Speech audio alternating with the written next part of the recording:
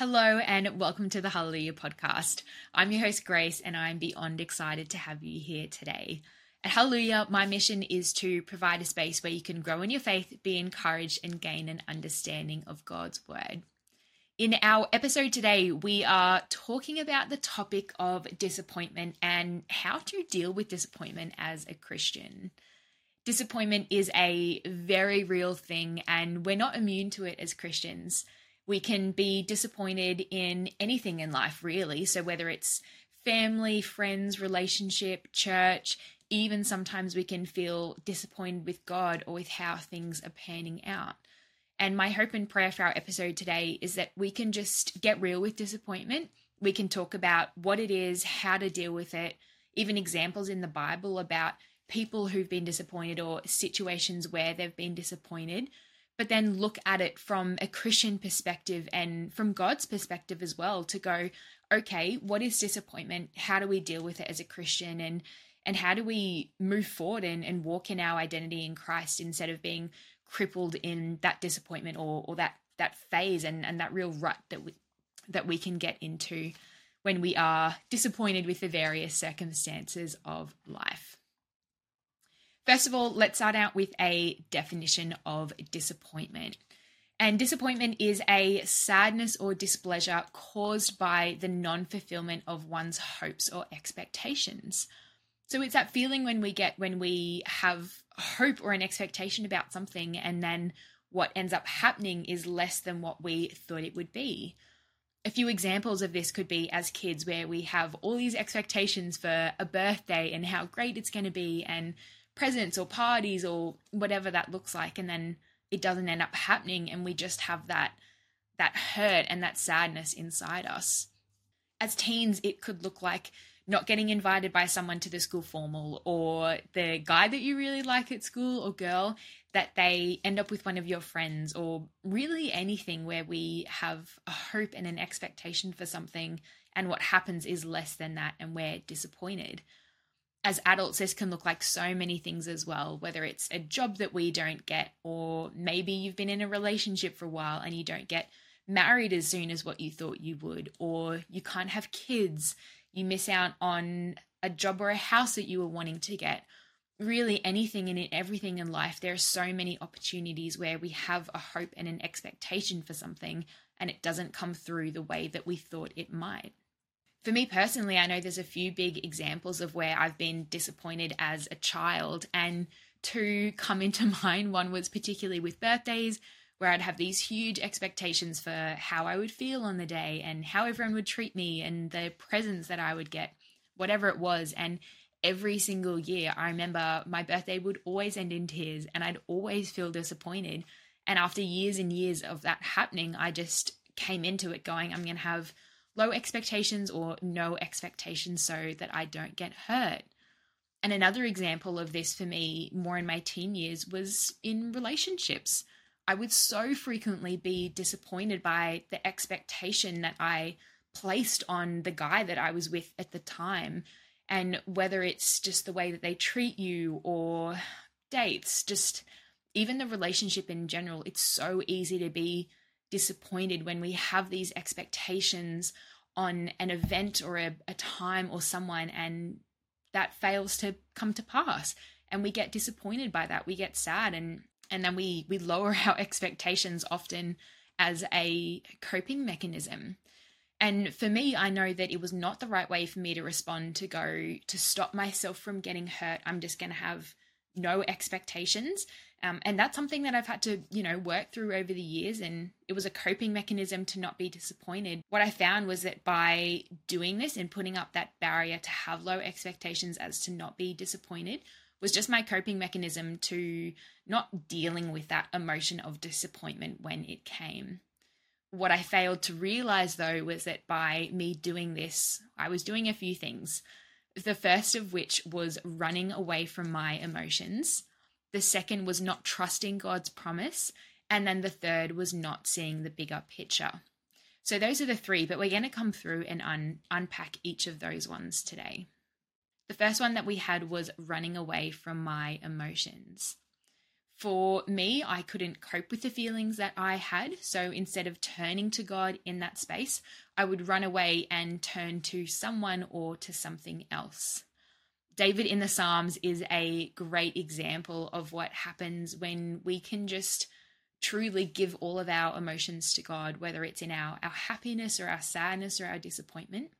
And in many Psalms, we see that David will start out crying to God and just how he wants to escape the hardship that he has going on in his life. He cries out to God in anger and in hurt, and it's just that beautiful vulnerability that we can see a lot of the time coming out in the way that he's writing his Psalms. And we see that in many of these, as he works through those emotions in his own head and with God, he comes to the place of remembering God's promises and his goodness. And we see that by the end of the psalm, he's completely changed the way that he's thinking about that particular event that has happened. One example that I found here as well, particularly in Psalm 55 in verse 22, where David concludes that we should cast our burden on the Lord and he will sustain you. He will never permit the righteous to be moved. So what we can see here is that when we can give our hurts, our failures, our fears and our burdens to God and those disappointments to God, he will sustain us. And we see that David in many of these Psalms where he started out not having the courage and the hope and the faith to move forward, he ends it with that courage and hope and faith and remembers God's promise and clings firm to that as well. And there are many scriptures about this too. And one that comes to mind is 1 Peter 5:7. And I love this, where it says, cast your anxiety on him because he cares for you. And even Matthew 11:28-30, which many of you will know as well. But it says, come to me, all you who are weary and burdened, and I will give you rest. Take my yoke upon you and learn from me, for I am gentle and humble in heart, and you will find rest for your souls. For my yoke is easy and my burden is light. And I love just how real this is, right? Because as humans, often we are tired, we're downcast, we're disappointed. And I love that there's not that expectation from God that we always 100% of the time have to be, super just happy and everything is great and we're never disappointed. But it's like, no, he knows our hearts. He knows that we're humans, and when we are disappointed or we're weary and we're burdened, he says, give that to me. We can give those burdens to Jesus, and he helps us in that space. He doesn't leave us there to come through that season of hardship by ourselves. And I love that, just that realness and that vulnerability that we can share with God. And there's so much in the Bible about God sustaining us, and we never do ourselves good away if we run from him in those moments. So lesson number 1 that I have here is just to run to God, not from God. The second point that I had here as well was not trusting in God's promise. What I failed to realize that was by me putting up that wall and having those low expectations as to not be disappointed, that was me not trusting in God's word and what he said. Similar to our last point, the Bible is full of God's beautiful promises to us. When we fail to trust God and what he has said in his word, we are saying that he's untrustworthy or a liar, and we just take it into our own hands to deal with. In my case, I wasn't walking with God at this point in time of my life, so I had no interest in his promises and certainly wouldn't have clung to it. But just to give you some examples of God's promises that we can actually cling firm to is, first of all, in Psalm 37:23, which says, the Lord makes firm the steps of the one who delights in him. Though he may stumble, he will not fall, for the Lord upholds him with his hand. Even though we can go through those seasons of disappointment and hurt, we see that God, his promise to us is that we will not fall and he will uphold us. And even just that first part again, we can look at where it says, the Lord makes firm the steps of the one who delights in him. So I would ask you that in those seasons of happiness, but also sadness and disappointment, are you delighting in the Lord so that he can guide your steps in and uphold you with his hand? Another good one is Deuteronomy 3:18 that says, "The Lord himself goes before you and he will be with you. He will never leave you nor forsake you. Do not be afraid. Do not be discouraged." And again, in both of these verses, we can see God's promise to us is not to leave us and to leave us doing life alone, but he is faithful in providing for us and guiding us as we go through life when we put our trust in him. And we can have security knowing that. So we don't need to do that coping mechanism of going, I have the lowest expectations because I'm scared of getting hurt. But we can trust in God, knowing his promises and what he has said in his word. And that is what we can cling to. The third point that I have here is about not seeing the bigger picture.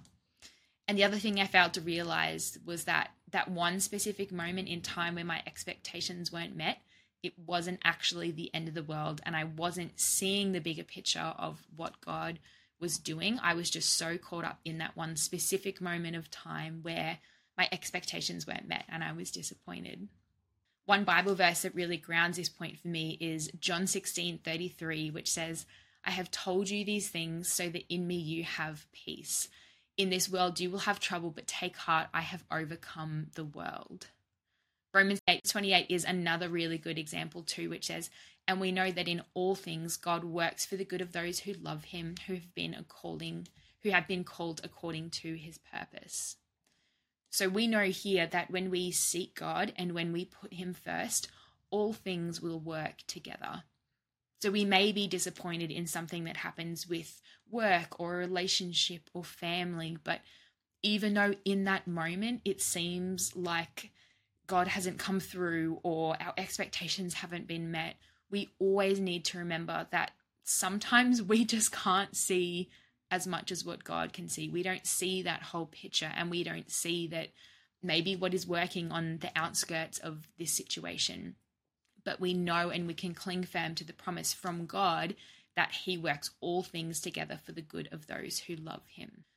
One thing that I found really interesting, and I've actually only had some recent revelation on as well, is the timing of when we're seeing something come to pass.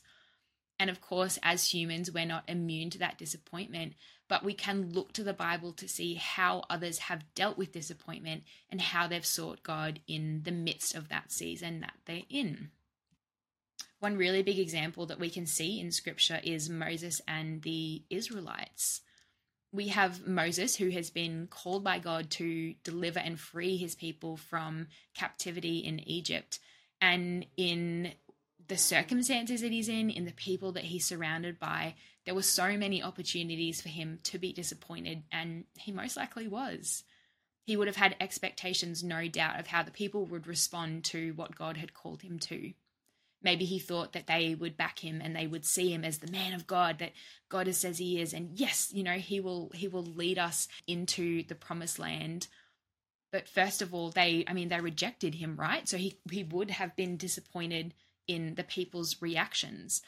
But also then even just being disappointed in the circumstances where he may have had all these expectations and hopes that God would free them in 1 week and they'd be out and into the promised land. But it took years and years and years in that process of hardship and pain and the people complaining and not seeing maybe what he thought would come to pass as soon as maybe what it did.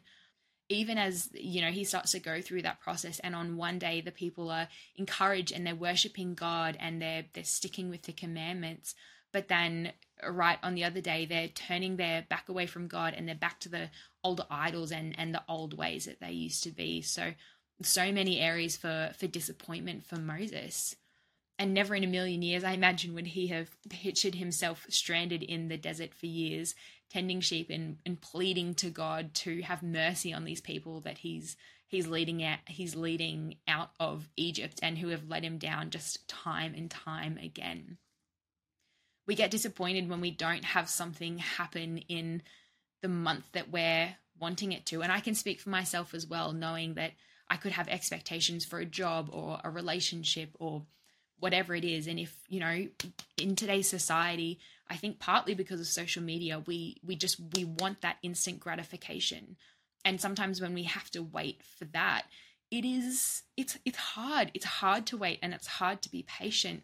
Yet Moses was just faithful for decades and decades in working through this. And even right at the very end of his life, where he was actually unable to enter the promised land after all that time of serving and guiding the Israelites because of his disobedience to God. But even though he experienced that disappointment, he responded by still continuing to put his trust in God and clinging onto his promises. And I think that's a really good lesson for us, where in those seasons of disappointment, we can choose to trust in God's goodness. Another example that we can look to in scripture is just the multiple women who were barren for years and years and years. And they would be clinging on to the promise to conceive a child, but no doubt experienced disappointment themselves, or even disappointment with their husband about not seeing that promise come to life when they thought it may have. And anytime we have that promise from God, it's easy to lack trust when we don't see it straight away. So that's something that we need to, I guess, just be aware of in life, and choosing to continue to trust God as we go. The last example that I have here from scripture as well is when we look at the disciples and their life. So we know that they expected the Messiah to come in victoriously and slay the Romans and free them from captivity. But no doubt they would have been disappointed, or they would have experienced disappointment when their Messiah, who they'd been waiting for all this time, came in on a donkey to serve the lost and the last and the least. He was not that triumphant conqueror in the way that they pictured. Yet when we step back and we look at the picture, we know that he so triumphantly has conquered the world and sin. And even for them, like seeing the way that Jesus was crucified on the cross by the Romans, their hopes would have been buried with him in the tomb when he was buried. They would have experienced disappointment of seeing the Messiah, the one they put all their trust and their hope in, ultimately being killed and buried. Yet again, when we step back and we look at that bigger picture, we know what he said about rising and coming back and conquering sin and death. But sometimes when we're in that moment where we can't see that promise come to its fulfillment, we get disappointed and we stop having that trust in God that maybe we once did when everything was going our way. I love at one point as well that in Luke 24, Jesus rebukes them for not continuing to have that trust or that hope in him, where he says, "How foolish you are, and how slow of heart to believe all that the prophets have spoken. Did not the Christ have to suffer these things and then enter his glory?" And again, what we so often don't see is that bigger picture and the promise from God's word. Like we look at what Jesus said he would do in his ministry, and the prophets have spoken that. They had the word of God there with them, telling them what would happen. Yet when they didn't see that come to pass, when they didn't see that fulfillment right in front of them, they lost hope and they were disappointed. And Jesus rebuked them for that. I think what we can kind of just note from here as well is that sometimes it just depends on when we're looking at something. And at that one moment in time, we can be disappointed when we haven't seen that promise come to pass, but it doesn't mean that it won't happen in the future. We could see that with like Jesus' death. At the point when he died, they would be disappointed because, not the hopes that they had weren't fulfilled. But we look then 3 days later where Jesus comes back and he's risen, and that reignites that hope and that excitement and the trust that they had in what God said he would do. Or even in Mary and Joseph, all those years waiting for that promised son that they have, where then she bore Jesus. But I know that there was time in the middle where they wouldn't have seen that promise, when she hadn't conceived. Even though it took years to come to pass, there no doubt would have been disappointment, because sometimes, I guess just in our humanity, we can forget the promises of God and we can get caught up in that sadness or that lack of, hope or expectation coming to pass. But just because we're looking at something at a certain point in time and it hasn't happened, doesn't mean that God is any less faithful and it won't happen in the future as he has promised. In all of those examples, though, we see the good news. we know that God was faithful in keeping those promises, and he set Israel free. You know, Israel entered the promised land, and Mary and Joseph bore that son, and the women in the Old Testament had their promised children. And we know ultimately in that good news that Jesus did indeed rise, and every single promise and prophecy did come to pass, and we can see and look back on that now and know that God is good and faithful, and what he promised to do for the people back then, he will promise or keep his promises to do for us now as well. And what we see here is when people are faced with disappointment and those circumstances that are less than ideal in life, there are two choices. The first of which is to turn away from God and respond in bitterness and blame ourselves, blame others, blame God. And that causes us to lower our expectation of God and what he can do in the future. Or we can turn to God in those moments. And in those moments, we can respond in a position of hope and trust and faith and standing firm on God's promise. We can keep our expectations high, knowing that God is a good God, and we can be honest with him about how we're feeling, that maybe we're disappointed or what's going on, and just talk to him because he will listen. And if we stop to hear his voice, he will talk to us and be our comforter and counselor and guide us through any of those struggles or disappointments that we have in life when we haven't seen a promise come to pass. When we turn to God, we also keep that eternal perspective of hope and not getting too caught up in the world that we're living in right now. And one verse I love is Matthew 28:20, where Jesus promises that he will never leave us and that he is with us until the end of the age. So we need to keep our eyes focused on that, and that promise that ultimately he's given us, that he will never leave us nor forsake us. And the last point as well about when in those seasons of disappointment where we choose to turn to God is that he can use that time to refine us and training us in our character and discipleship and helping us help others in that situation as well. And again, we touched on Romans 8:28 earlier, but it says that we know that all things work together for the good of those who love God, who are called according to his purpose. So we can use those times to refine us and grow us and strengthen us in our faith. And in talking about this topic today, I want us to know that yes, disappointment is real, and it is a very real thing that we can experience within our walk. But we cannot forget what promises God has made to us. And we miss out on so much when we don't remind ourselves constantly of who God is. A few things here that we can remind ourselves of is the simple truth of the gospel, that we were so stuck in our sin with no way back to be made right before God, yet God in his goodness sent Jesus down to earth as a man to die on the cross and take on that punishment that we should have worn. And in that, we're rescued from sin and bondage, and just the beautiful simplicity, but just the power in what Jesus did and the gospel. And that when we put our trust in Jesus, that we can be made right with God and we have that eternal hope and life and future. And sometimes when we remember that, it just makes the little things in life that we can get frustrated about seem so silly and insignificant when we just remember the glory of God and what that sacrifice ultimately that he made for us. Just a constant reminder to keep our eyes up and focused on Jesus and what he has done for us as well. And another point as well, just don't let Satan take a hold of disappointment in your life. If he can get a hold of disappointment and let that fester, then it leads to discouragement, which leads to disillusionment, depression, and eventually defeat.